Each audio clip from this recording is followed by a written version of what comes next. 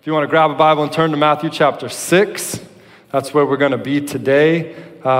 Jesus is been talking to us for a little while. We've been on the Sermon on the Mount for the last 4 months. Basically, it's been all red letters, everything that we've been studying and reading. Our culture today is trying to tell us what is righteousness, what is justice, and we want to be about righteousness and justice, but we just really want to hear what God has to say more so than our pundits and all of those things. So we've been really focusing on that all year, a vision for the righteousness of God. We want to look to the Bible to teach us that because the Bible's been there, done that through many generations, through many cultures, through many ideologies. The Bible has proven itself time and time again to be trustworthy and true and a good guide for the human soul. Even the hard things, and so that's what we've been doing, and it is. We're in Matthew chapter 6. We're in our 15th teaching on the Sermon on the Mount. We've only got a few more, but if you want to read with me in Matthew chapter 6, verse 25, the words of Jesus. Therefore, I tell you, do not worry about your life. Everybody good there? What you will eat or drink, or about your body, what you will wear. Is not life more than food and the body more than clothes? And as my favorite songwriter John Foreman says when he was younger and not married, life's more than girls. Look at the birds of the air. They do not sow or reap or store away in barns, and yet your heavenly Father feeds them. Are you not much more valuable than they? Can any one of you, by worrying, add a single hour to your life? And why do you worry about clothes? See how the flowers of the field grow? They do not labor or spin. Yet I tell you that not even Solomon in all his splendor was dressed like one of these. If that is how God clothes the grass of the field, which is here today and tomorrow is thrown into the fire, will he not much more clothe you, you of little faith? Weak faith.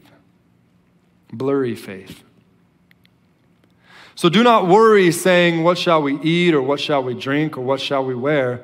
For the pagans run after all these things, and your heavenly Father knows that you need them.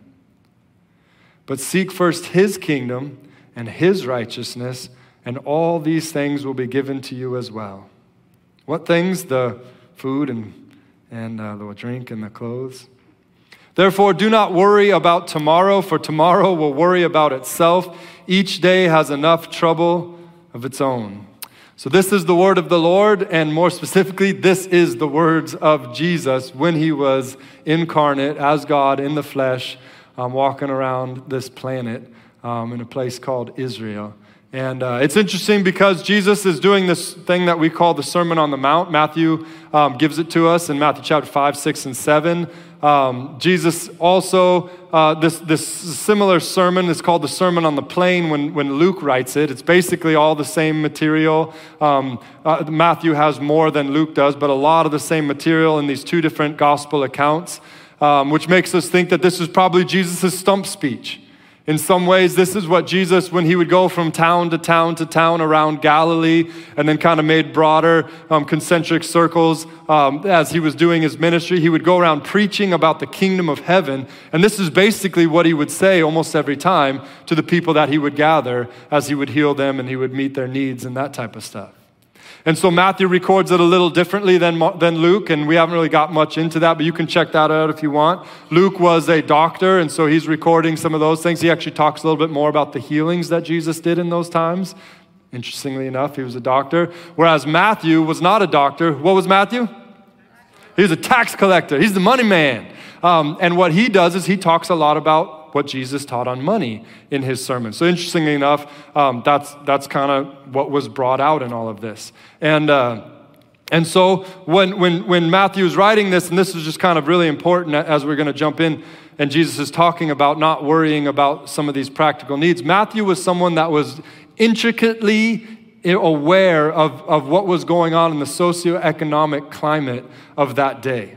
As a tax collector, he was Jewish, but he worked for the Romans, and the Romans were the oppressors. And what his job was to do was to go and get the taxes from the people, the Jewish people, and give it to the Romans. And in the process, what was very common in that day was the Romans would have a set tax, but then they would always ask for a little bit more. They'd kind of extort the people and get a little extra. But then they gave the Jewish employee of theirs the right to extort whatever he wanted or whatever he could get as well.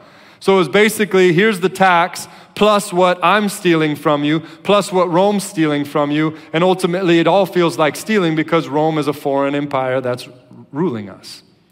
So, but as they would come to him, Matthew would be intricately involved with people's stories. Matthew, I can't pay taxes because I've got no food for my family.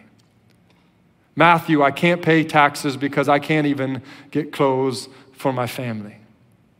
Matthew was aware of what was going. He was aware of all of the challenge for all of the poor people and their taxes. He was aware of all of the rich people and maybe how they were getting out of taxes. I don't know. But he had a very specific, intricate look into all of that challenge that people were going through. And so when Jesus said, don't worry about those things, for Matthew, that stuck out as something extremely significant, and maybe even something that was very, very hard to grasp. And maybe even he felt wasn't safe. Jesus, you don't know. You don't know what I know. Jesus, how can you say this? Because there's some people out there that, they need to worry. And yet, he records this for us, not just when Jesus said it first time. Remember, Jesus said it over and over and over again as they walked with him.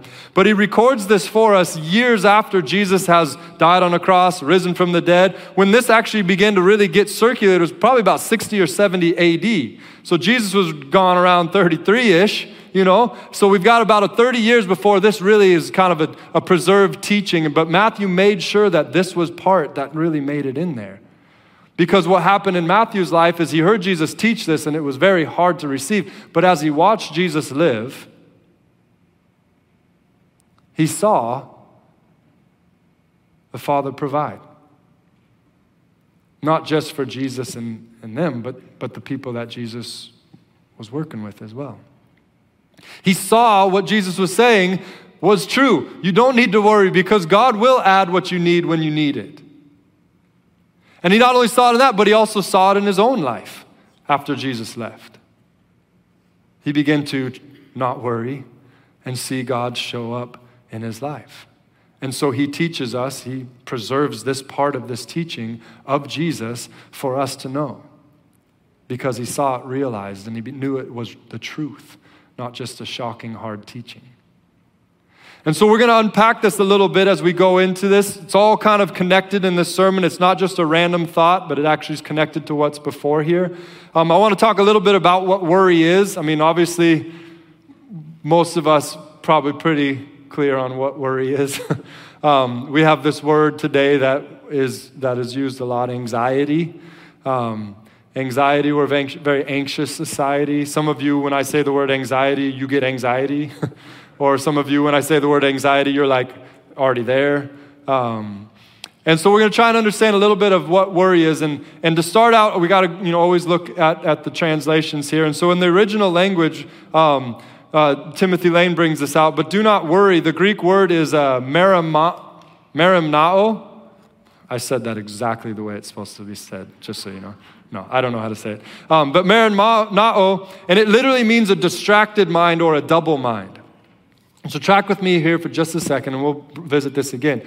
But every once in a while, I go with my daughter, one of my daughters, to go see Dr. Michael Johnson. Dr. Michael Johnson is a friend of mine. He's a super cool guy, but he's also an eye doctor. And so we go to his office, and we go in there, and he, puts my daughter in this thing where it's like flipping through things, like, and he's like, does that look good? Does that look good? Does that look good?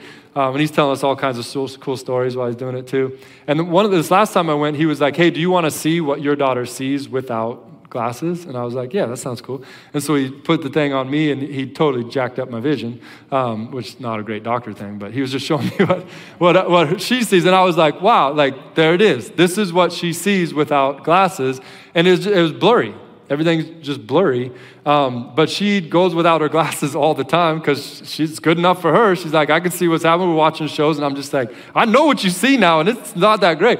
But she's just like, whatever, she gets it, and she's more about the words and the story and the character. I don't know, something.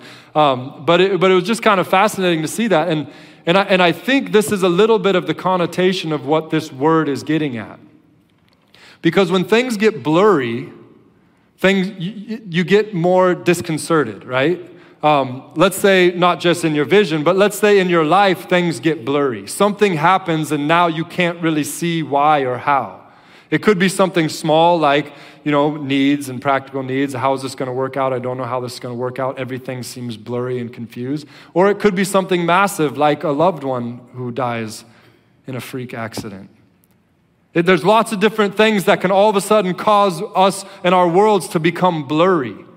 And it's in those situations that we can become disconcerted.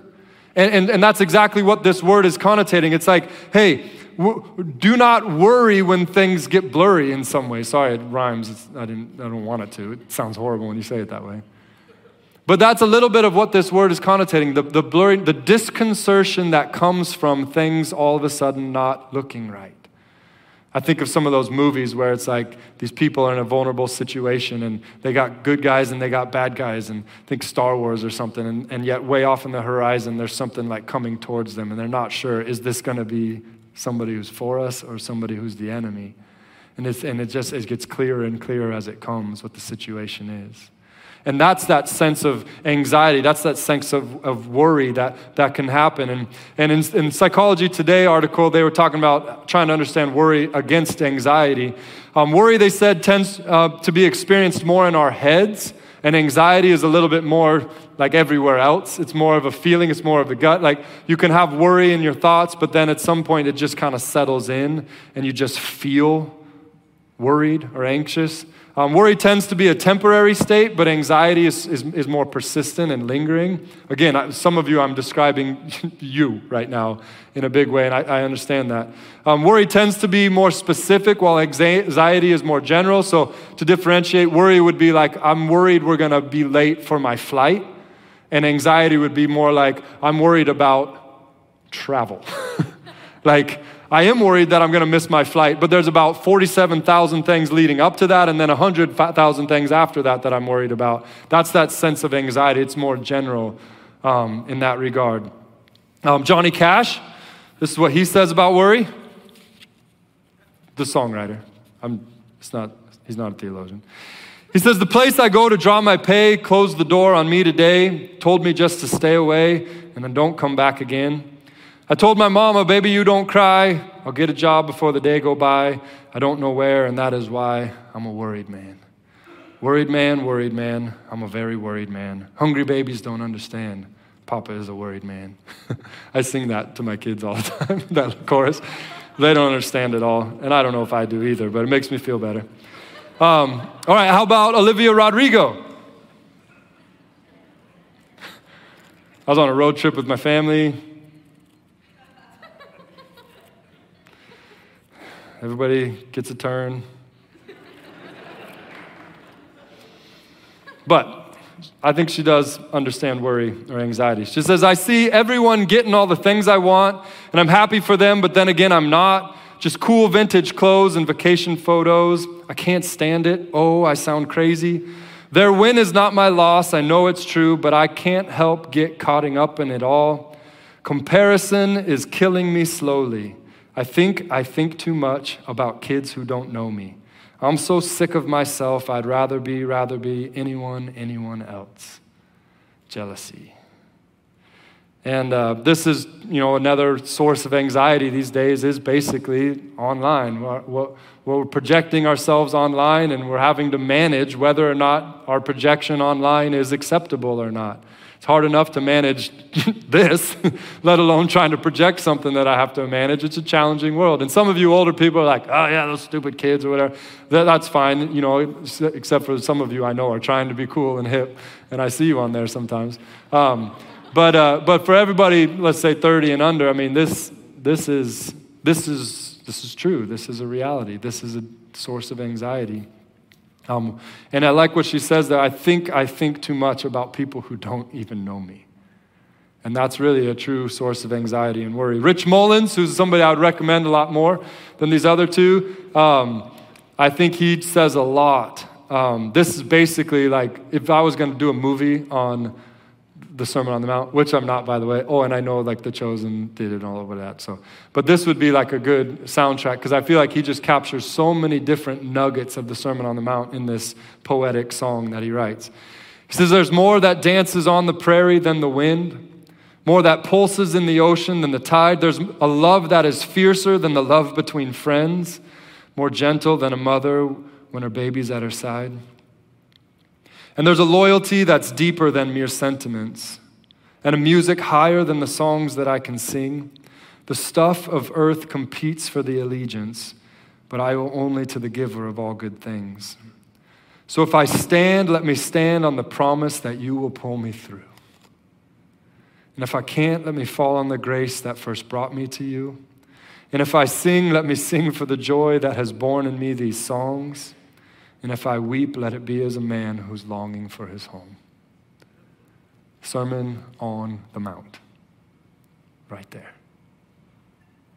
Heaven over earth. Right there. Do not worry. There is more than what you can see right now. It's blurry for you, but it's not for Jesus. And you can stand on the promises that he gives here in this passage. A couple other things about worry real quick. This guy, Colin Hansen, who's actually vice president of the Gospel Coalition, which is basically an online resource for people who want to know more about what the Bible says about anything. Highly recommend it. It's not perfect. It's helpful. It can be helpful. But he says, we have to understand that the goal of Twitter is to worry us to death. So much of life is solved in that statement. We spend a lot of time worrying about things we can't control, like a tanker stuck in the Suez Canal, and spreading that anxiety through means guaranteed to make no difference. During this past year, I'm convinced that we flipped our primary orientation from physical to digital. That might not be true of you, but that is true of society. Now we are first what we project ourselves to be online in pixels, and only second who we are in flesh and blood. We constantly are worried about how we're portrayed and regarded online. Here's the biggest challenge, all of that. God does not care about, Jesus did not die for the online version of you. He will not meet you there. He will only meet with you and who he knows you to be. He loves to meet you there. Don't lose yourself. Not only that, but he said, today worrying seems to be the universal sign that we care about the world. Let that sink in for a second. The more worried you are about things, the more woke you are. Is kind of the way things are. The more worried you are about things, the more you care about justice. Now, I'm not saying there aren't things that we need to wake up to. There aren't things that we should get involved in and we should be caring about and all of those things. But I am trying to teach you what Jesus said to his followers who are living in very challenging times as well. Do not worry.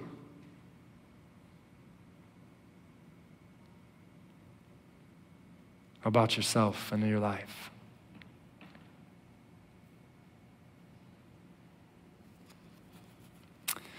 And then lastly, just to throw this in there, because I'm on a little bit of a rant here.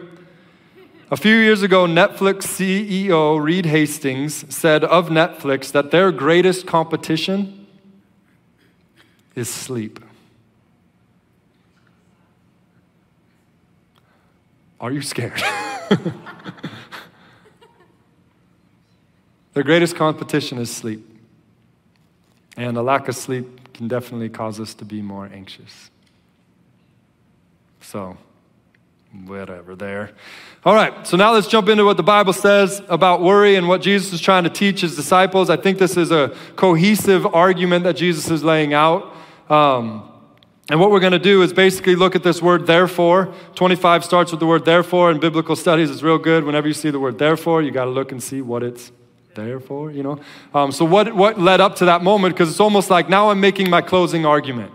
All of this evidence that presenting, all of these arguments that I've said is all leading up to this closing statement, argument, whatever it is. So I want to look at what Jesus teaches us where anxiety comes from, because ultimately then we know we can do the opposite. So first, anxiety before the therefore. Anxiety happens when we don't understand the blessing of the low and cross-like life.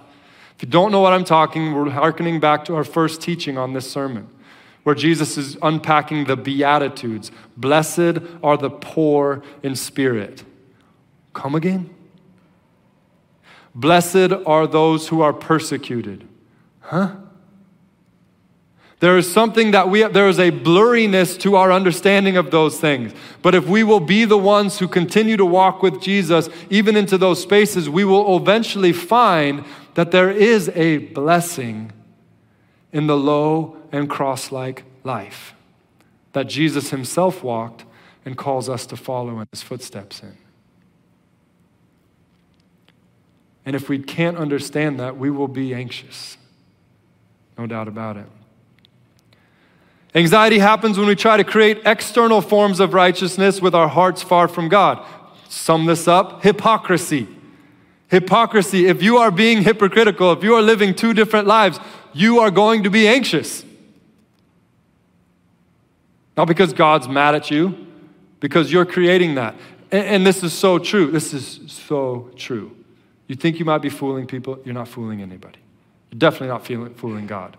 Most of the time, the people who have a little too much of Jesus in them to enjoy the world are miserable and miserable to be with. And then you have the people who have too much world in them to really enjoy Jesus, miserable to be with. So you're miserable. Everyone knows you're miserable. It's not fun to be around you. It's miserable. So please stop. It's not working. So that's what causes anxiety when you're trying to live out external forms of righteousness when your heart's far from God. Anxiety happens when we diminish the fact that God is our heavenly Father, and we talked about this last week. Transcendent Abba, the one who holds all of the cosmos together and yet wants you to call him Daddy when you talk to him. That's what Jesus taught. And whenever we get that focus out, whenever we start to forget that Jesus wants us to call God Daddy, we're going to get more anxious. Did anybody call Jesus Daddy when they prayed last week? That was our assignment, America, like America's Funniest Home Videos. One person, I'm not raising my hand either, by the way. I forgot to do it too. Thought about it one time, but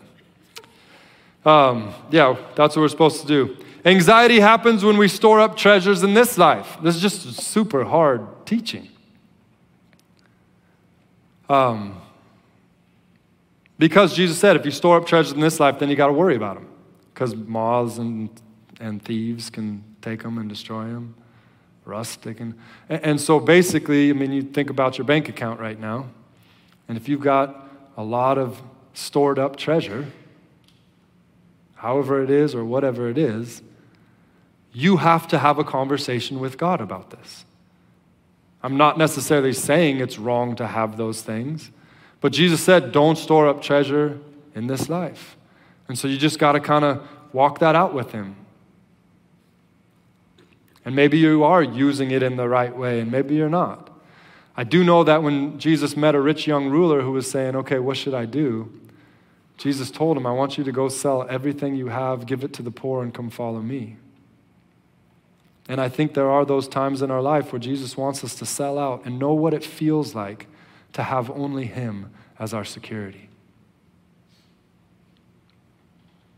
And if you have never done that, have a conversation with Jesus. And if you need to get rid of all of your massive wealth and possessions, we can take it here, you know. We'll use it in a good way, you know. But if he says give it to the poor, then you can just do that too. Just do what he says. Anxiety will happen when we seek more than one thing. This is the part where Jesus talks about if you have a healthy eye, you'll be full of light. If you have an unhealthy eye, you'll be full of darkness. The healthy eye is so confusing, but I finally feel like I'm getting it. The word that healthy there is singular. You have to have a singular eye. And I think this whole blurry vision thing is really what Jesus is getting at. If you're seeing the kingdom of earth overlaid and prioritized over the kingdom of heaven, everything is going to be blurry. And you will be filled with darkness and not know what to do. But if you can get to a place where the kingdom of heaven becomes the priority and overlays the kingdom of this earth, you will have light, a healthy eye. You will have singular vision. You won't be double-minded, like James says, and unstable in all your ways. Kierkegaard said it this way: purity of heart is to will one thing. And to finally always come back to that place where the whole reason that you have a beat in your heart and breath in your lungs is so that you could know God and glorify Him. If anything else becomes more important to you, here comes the anxiety train. Choo-choo. It doesn't sound like that. It's like, cha-cha, It's much more intense than that, or some sort of like grating chalkboard noise or something. Anxiety happens when we try and serve something other than God. This is where Jesus said you cannot serve God and mammon. Again, mammon is money. And again, Matthew is using all of these illustrations because it's important to him. But mammon is more than anything you treasure, in this life, basically. And the way that he's saying is you will hate the one and you'll love the other. So if you think you're pulling it off, you're wrong. If there is anything else that you are seeking above God, you are despising and hating God. You can only serve one master. And if you try and serve anything other than God, anxiety, anxiety, anxiety. So that's all what happens before the therefore. Now, after the therefore, closing arguments, Jesus says anxiety happens when we care about temporal things more than eternal things. This is where he talks about what you eat, what you drink, what you wear. Those are things that God knows we have need of. Like a father knows you have need of that. But he also knows that some of the things you want aren't in your best interest, and he has the wisdom to withhold those things. It's very frustrating sometimes. Anxiety also happens when we forget to see how much God cares for us and knows our needs. This is what Jesus says, look at the birds of the air and the flowers of the field. And he's basically saying, look, God cares for them, and God doesn't care about them nearly as much as he cares about you. There's a truth to that. We are the imago Dei, made in the image of God. God put his breath in our lungs, not in any other aspect of creation. And he cares deeply for our needs. He knows exactly what you need today and tomorrow. And he taught us to pray, give us today our daily bread. Don't worry about tomorrow. He knows and he cares. Anxiety happens when we forget that if we take care of God's business, he will take care of ours. And this is the great summation of this whole passage. Seek first the kingdom of God and his righteousness, and all these things will be added unto you. Actually, there's one more. The anxiety happens when we start to worry about tomorrow and not stay present in today. But that whole summation, the seek first God's righteousness and his kingdom, and all these things will be added to you, that right there, it's everything. And there's a phrase that came out of that continues to just stick with me through all my years of walking with Jesus, that if you take care of his business, he'll take care of your business. And who do you want taking care of your business, right? You want the God of the universe taking care of your business. And it's true. This is a promise that Jesus gave. If you will take care of his business, he will take care of your business.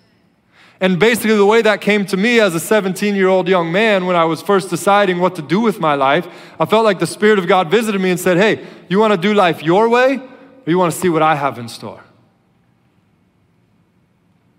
And what was interesting is I remember in that moment, it wasn't like God was saying, like all the preachers saying, if you go your way, you will kill everyone and be a murderer or something. It was basically like if you go your way and do things your way, it'll be fine. But do you want to see what I have in store? And that point, that's really where I decided I was going to seek first his kingdom and his righteousness. I was going to do my best to see what he had in store and let him take care of everything else. And I can tell you, no doubt in my life, 17 years old, basically like I was aiming at the North Pole, and where I am today, sitting in front of you as a preacher, is South Pole. Like I'm as far away from where I wanted to be, thought I should be. I remember in my senior class having to give a 5-minute presentation in front of 12 people. And I literally thought I was going to die. And I gave them everything I had, and it was like 3 minutes long. And I thought it was 7 hours. Nothing like this. This sounded horrible. Still today, it was funny, I was saying this first service, I was like, I don't know when I first started really being excited about being a pastor, because I don't think it's ever happened. When people call me pastor, I'm like, something just like in the back of my neck just squishes. But I can tell you that this is the direction that God was leading me and has led me. I've literally worked at a church ever since I was 17 years old and never wanted to. I think I can honestly say that. But this is the direction. But when I think of what has been added to me because of the direction that the Lord has led to me, I wouldn't trade anything for the world. The places that the Lord has allowed me to go, the people I've met, the seasons. I hate that the good ones end, but they give way to other good ones. And I'm so thankful to my daddy in heaven, who has allowed me to pretend I'm really taking care of his business. And all the while, he's been taking care of my business. And it doesn't mean everything's been rosy. There's been times where it's been real blurry, and I've been mad at my daddy. But if I keep going, eventually clarity comes. And I say, oh, I like that. I'm glad you gave me what you wanted, not what I wanted. And with all of that together, Jesus comes to us and says, hey, little children, hey, friends, don't worry. Don't be anxious. When that stuff comes, remember all these other things. Remember how close your daddy is, how badly he knows everything you want, how badly he wants to give it to you. The way that Romans 8:32, Paul says it is, if he is willing to sacrifice his only son for you, how much more will he not freely give you all good things? That's the kind of love we're dealing with. That he was willing to sacrifice his own son to give you what you needed, but you didn't even know you needed. How will he not give you every good thing? In time, in the right way, in the right form. But he'll give you every good thing. I'm being haunted by this other phrase by William Carey, who was a missionary who did some crazy things. And he says, expect great things from God and attempt great things for God. And I am one of the people who I've had enough pain in my life that it is really scary for me to have expectations. I'm scared of hope these days. But I love that William Carey was saying, no, we need to expect great things from God. And this is not some prosperity gospel, you're going to get whatever you want. But you can, based on what Jesus taught us here, you can expect great things from God. You might have to hang on for a long time. But you can absolutely, without a doubt, have full assurance of coming good if you're following Christ. I dare you to hope. And lastly, just practically, if you're feeling anxious, if you're feeling worried, this is what Philippians 4 says, don't be anxious about anything, echoing Jesus' words, but in every situation where you feel the worry or the anxiety coming, through prayer and petition with thanksgiving, present your request to God. That's our part. Through prayer, petition. Remember, prayer is a lot of listening, not just talking, but petition, Tell him what you're going through, but also thanksgiving for all that he's done. If you go through that process, then what the promise is that the peace of God, which transcends understanding, will come and it will guard your hearts and minds in Christ. I love that promise. That if we'll walk in these steps, if we'll cast our cares on him, if we'll through thanksgiving and through petition and through listening, we'll present this anxiety and worry to the Lord, then what he's going to do is he's going to send his peace to transcend. It's not even going to stop here. It's just going to go straight past our understanding and set up a defense for our hearts and for our minds, so that the anxious world around us can't get in, and we can become like Jesus, these non-anxious presences. Every single where we go, in our own homes, in our workplaces, and it will be such a bizarre foreign thing to the people around you when you're able to pass on to them something besides worry and anxiety as a believer in Christ who holds to his promises. Let's pray.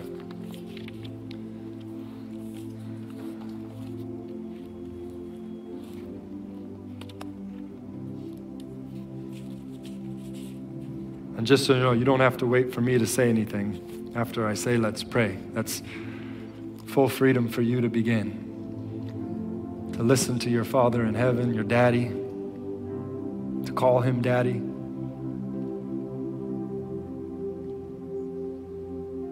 To present your petitions, but also remember to thank him.